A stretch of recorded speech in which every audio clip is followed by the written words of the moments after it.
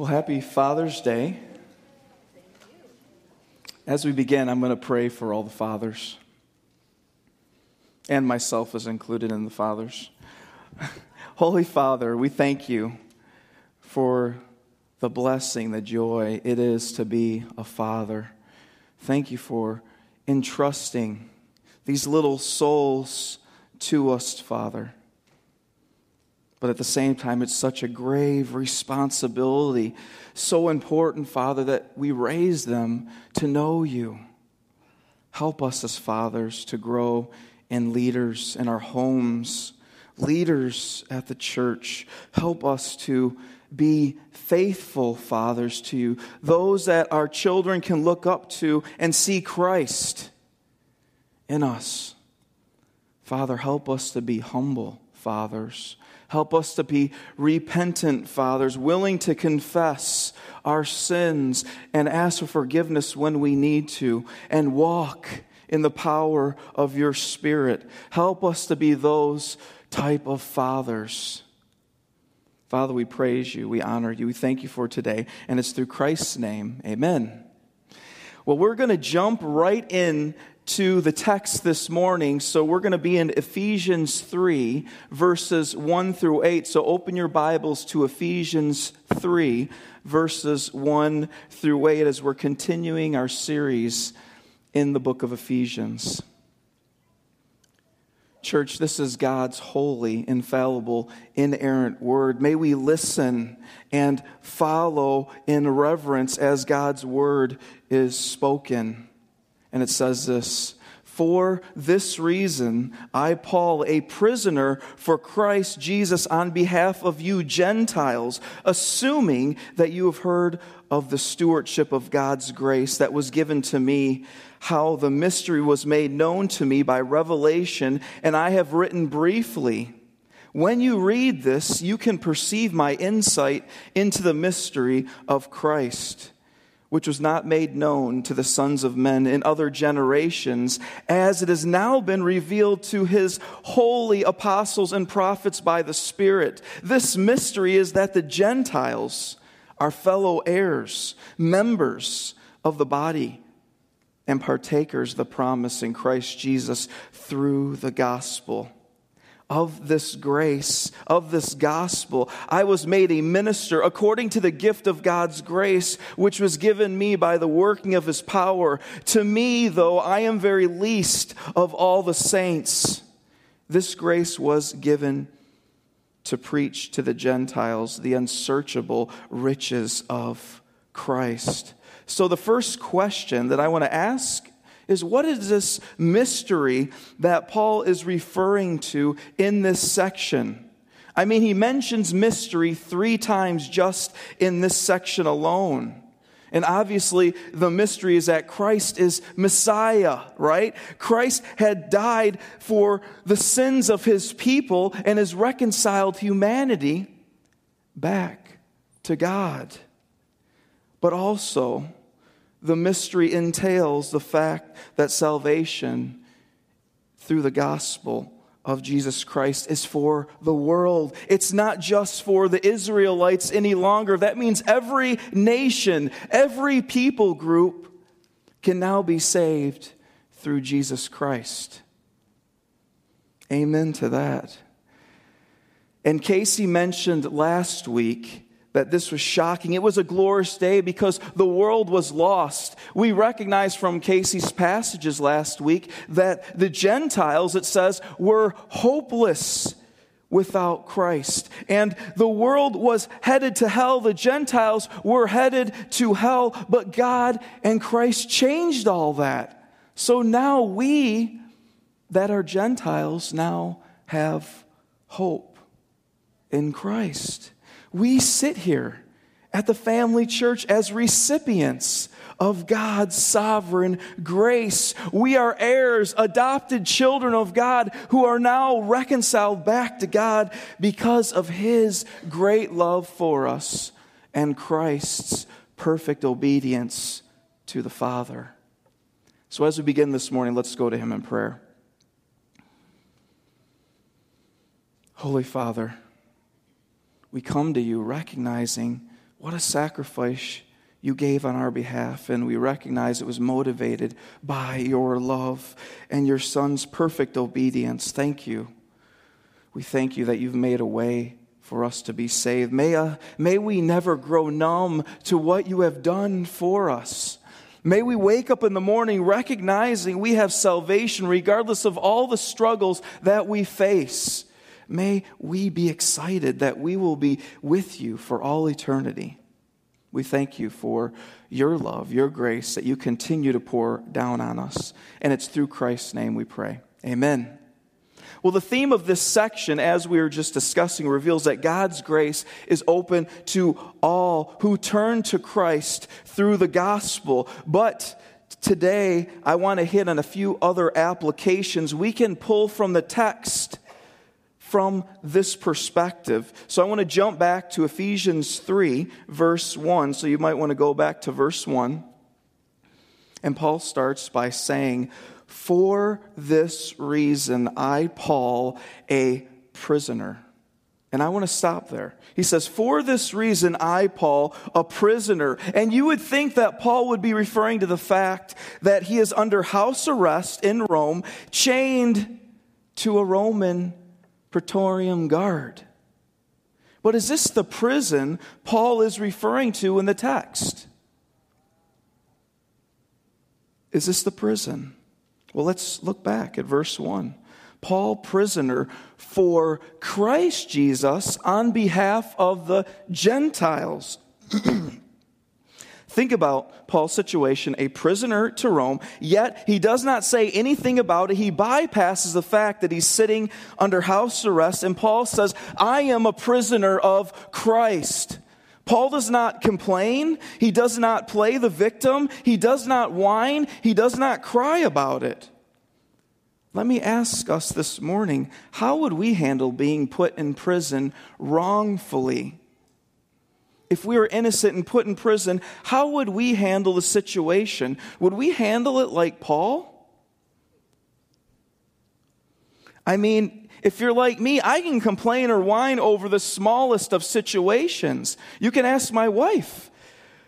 For example, I can get in a long line at the store and become easily frustrated when the line isn't moving fast enough.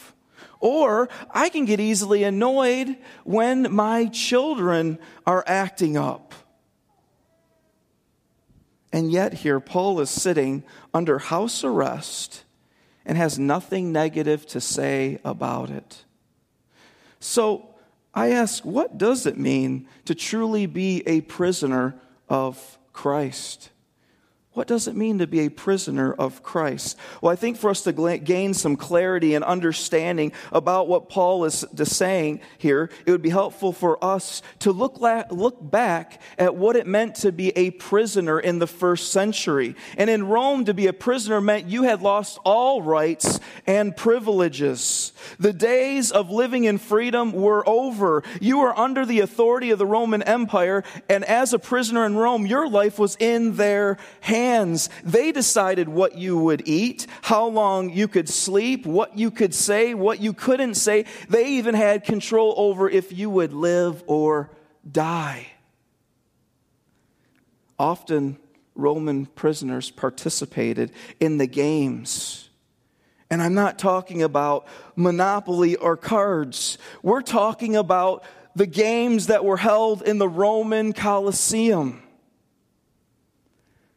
This is where prisoners would have to fight one another to the death, or try to wrestle hungry lions and tigers with their hands as they were being eaten alive, or battle the elite Roman soldiers for survival, all for the enjoyment of the Roman culture of the day. The point is, prisoners were property of Rome. And Paul calls himself a property of Christ. But also in Romans 1:1, Paul refers to himself as a slave for Christ. Why don't we turn to Romans 1:1 and we will look at that passage as well.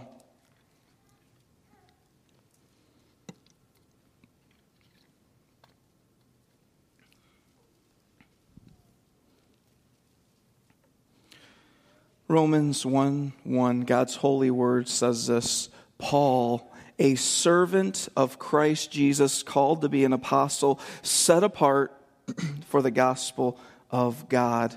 The word for servant here comes from the Greek word doulos, which actually translated correctly is slave.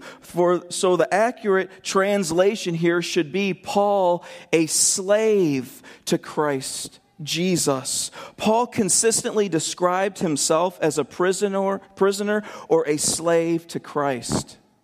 That meant that Paul gave up all rights to be in submission to Christ Jesus. Paul gave up his wants, his expectations, his desires, his ambitions, his agendas to live for Christ.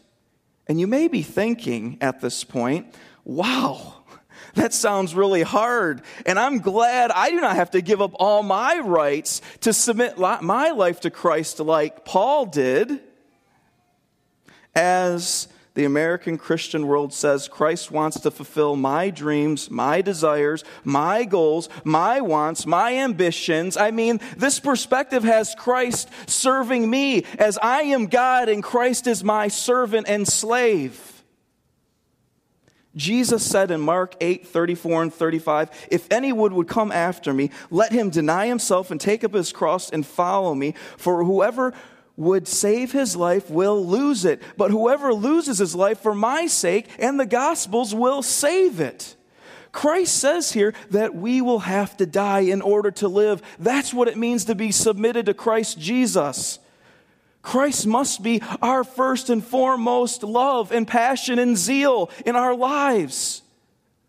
Point number 1 says, a slave submits to the master daily. Point number 1 says, a slave submits to the master daily. When asked, are you a child of God? We often talk about when we walk down the altar or said a sinner's prayer for salvation or got baptized. But I'm wondering how we are walking with Christ in the present at this moment. A child of God lives for Christ today. We are passionate about Christ in our lives daily now. Paul says to live is Christ. Paul didn't say, I did live, or I used to live, or I want to live. No, Paul said, I live for Christ. This affects the way we think and act. Christ is at the forefront of our minds as we make decisions, as we go to work, as we lead our families, as we love our spouses. Christ is Lord over it all, church. Christ is Lord over our marriage. Are we honoring our spouse? If my wife speaks harshly to me, I'm called to love her like Christ. If I speak harshly to my wife, she is called to respect me like Christ. We are not our own. We are bought at a very costly price. We have given up all our rights to be under the authority of Jesus Christ. Teenagers, is Christ the Lord of your life? You are called to obey and honor your parents even when you don't feel like it or want to. How you obey your parents reveals how much you're obeying Christ. Family church, is Christ our Lord? Is Christ our Lord? I don't want to be like the rest of the churches in America. I want to follow the Bible. That means we are called to love one another above ourselves. That means we actually make disciples of Jesus Christ. That's what we're called to do. Let me ask if anybody remembers the book Purpose Driven Life. Let me see a show of hands of those who know the book Purpose Driven Life, right? Most of us have even read the book. Why was it the most popular book outside the Bible ever written? What made this book so popular? And usually this is when the preacher says, because everybody wants to find their purpose, right? That's why everybody is desperate to find purpose, God's purpose. But is that really the case? Do people want to really find their God-given purpose? Or is this just something we've bought into because we hear a lot of Christian people saying it? I mean, many of us say, why would we not, right? Well, what if your purpose led to struggle, suffering, strife, sorrow, pain, agony, and even death? Many of us may say, wait a minute here, this isn't the purpose I've learned about. That isn't the purpose that my pastor has preached from the pulpit. The purpose I heard about leads to personal happiness. I want purpose that makes my life easier. I want purpose that makes me feel good. I want purpose that gives me importance. I want purpose that gives me significance. I want purpose that makes my life better. And I would say, I understand what you're saying, but we have to look at purpose from a biblical standpoint. We have to measure, define, look at what purpose means from a biblical perspective. So what does Scripture say about purpose? Well, let's go back to our main text, and we're in now Ephesians 3, verses 7 and 8. Ephesians 3, verses 7 and 8, where we'll learn more about purpose.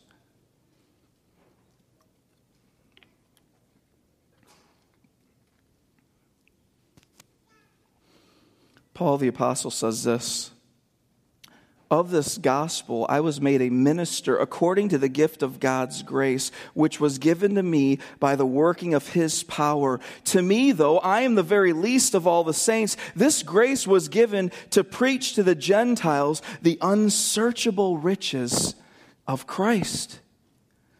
Paul's purpose is specifically stated that he was a minister of the gospel to the Gentiles, right? To the non-Jewish people. Do we realize what transformation had to take place in Paul's life to be a minister of the gospel to the Gentiles? I mean, think about it. Before Paul met Christ, he was a Jewish leader trained by the best. Paul says he was a Pharisee of Pharisees. He was young, well-educated, already a Pharisee that was highly regarded, highly esteemed. And then he met Christ. And his world was rocked. It was flipped upside down. In the eyes of the Jewish people, Paul was a hero, but he became a zero, right? A zero. Where Paul went from being the great religious leader, highly respected and honored, to a false teacher, pathetic, misfit, Gentile supporter who worshiped a dead guy named Jesus. Can you imagine the transformation that took place in Paul's life? Can you imagine the pride, the confidence, the dependence on self Paul had and was controlled by before he met Christ? He was important in the Jewish culture. He was special. He was liked. He had a bright future. He was a rising star. He was the man in their day. Then he met Christ. Paul's life changed dramatically. He describes himself and others like him as fools for Christ. Paul became a fool in the world's eyes. He lost friends. His pride, his ego, the self, he was being destroyed as he became a spectacle to the world. His own people thought he probably had lost his mind, but it gets worse. It doesn't stop there, because his God-given purpose led him not only to be persecuted by his own people, but he also was persecuted by the Romans. So he didn't have a lot of friends. And finally, he was killed for his purpose, his love for Christ. Philippians 3:8 describes Paul's life perfectly. It says this, "Indeed, I count everything as a loss because of the surpassing worth of knowing Christ Jesus, my Lord. For His sake, I've suffered the loss of all things and count them as rubbish in order that I may gain Christ." Point number 2, God's purpose for us brings hardship. Point number 2 says God's purpose for us brings hardship. I wonder if this was the preaching on purpose people are hearing about it, if it would be so popular. If people would love it so much. God's purpose is to transform us. This is the process. This process isn't easy, nor is it comfortable. Why is God's purpose hard for us is a question. Well, I would say it's the same reason why our marriages are hard at times. Gary Thomas, in his book Sacred Marriage, says this about marriage. What if God designed marriage to make us holy more than happy? What if God designed marriage to make us holy more than to make us happy? And I know we all got married because we knew our spouse would make us more holy. We thought, I want to be more like Christ, so I'm going to get married so God can deal with all the junk in me with this other person. Right? Amen? Is that why we got married? No. Most of us got married because we felt more fulfilled, happier, satisfied. We thought we were all really benefiting from the deal. That's why we got married. And similarly, we want purpose if it benefits us, when it seems to make our life better. We don't like purpose or marriage when we have to deal with struggle. Even good struggles. That makes us grow in the Lord. But I will tell you this, church, the reality of it is, God designed all of life to make us holy more than happy. God designed all of life to make us holy more than happy. That means God designed everything we go through and the purposes that we face to transform us into the likeness of Jesus Christ. We need to change, and God's purpose is part of that transformation. God's purposes will stretch us, and we will want to say to God, okay, God, I think my leg's sort of going out of socket and my arm is about ready to be pulled off. Let's just chill out for a little bit. And God will say, you're all right. Depend on me more. You can do mighty things in the power of the Spirit. Think about it. I'm up here preaching. Many of you know that before a year and a half ago, I had a horrible fear of public speaking. I had avoided public speaking for 20 years of my life. And then God decided to turn my world upside down. God put Casey and myself, or God encouraged Casey and myself, and I don't know, encouraged probably isn't the right word. Maybe the word forced is a better word, to preach, to serve, and to lead the church. And honestly, it is by the act and will of God that I am up here preaching. God's purpose for our life is hard. It is a struggle, but we grow in the process, amen? As Paul faced a changing career, rejected by his people, loss of finances, hated by many, beaten, mocked, and finally killed. But what did he gain by following God's purposes? Paul gained everything. Paul gained everything. He was reconciled back to God. Instead of going to hell, Paul is now going to spend eternity with God, reconciled to Christ Jesus. His sins were forgiven. He received the gift of the Holy Spirit. And then he used up his life to be an instrument of grace for God. When we walk in our God-given purpose, we grow in the fruit of God's Holy Spirit. What is the fruit of the Holy Spirit? Well, let's turn to Galatians 5:22 and 23. Galatians 5:22 and 23.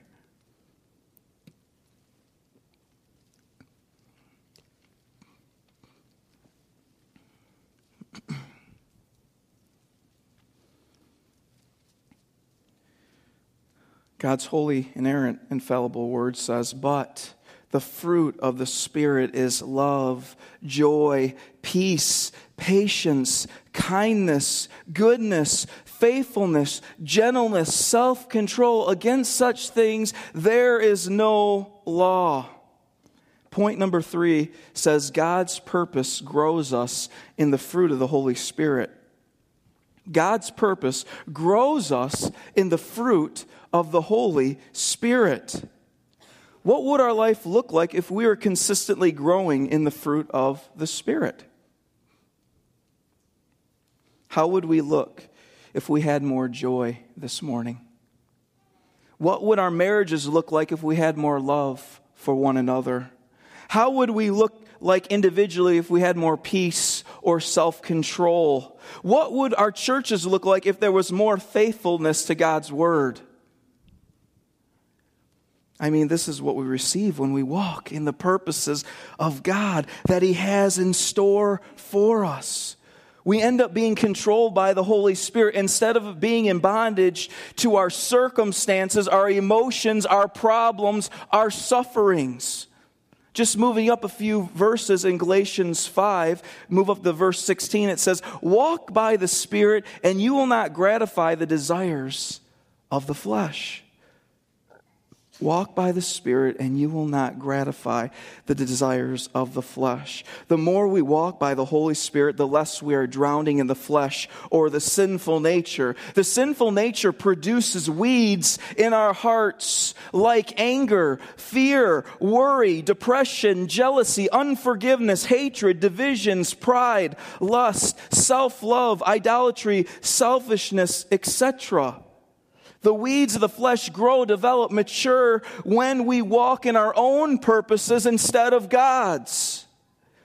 How would our lives look if we walked in God's purposes and faced our sinful fear, our sinful anger, our sinful pride, our sinful selfishness, our sinful self-love, our sinful lust, and our depression? What would our lives look like? Paul had to let go of his reputation, his popularity, his love for self, his pride, his anger, his rage, his very life to walk in God's purposes. And in return, God gave him everything.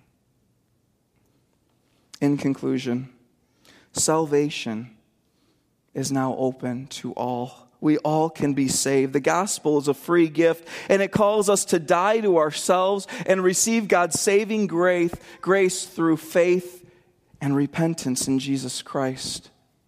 I wonder how many of us have truly submitted to the lordship of Jesus Christ this morning. Do we have purpose in Christ? Are we walking in those purposes? I wonder how many of us are truly walking in them. If I could sit down with you and ask you, what purpose are you fulfilling for God's glory? What would you say? What purposes are you fulfilling this morning for God's glory? Paul walked in obedience and God gave him purpose. Purpose always follows obedience to Christ. That's the way we have purpose. Well, as we end, I'm going to lead us in a final prayer, and then we'll partake in communion. So let's go to Him in prayer. Holy Father, we thank you for how graceful you are to people like us, Father. We recognize we struggle with sin. We're flaky. We often do things that are totally out of your character, Father, but help grow us in your Spirit. Help us to grow in humility and love for one another and ultimately love for you. Father, we recognize that we have an addiction for turning everything inward, making everything about us instead of about you. The purposes you want to give us, we try to turn that in and make it for selfish reasons. We get married because we want to make our lives better. Help us to be people that are doing what we're doing for your glory and your glory alone. It's through Christ's name I pray. Amen.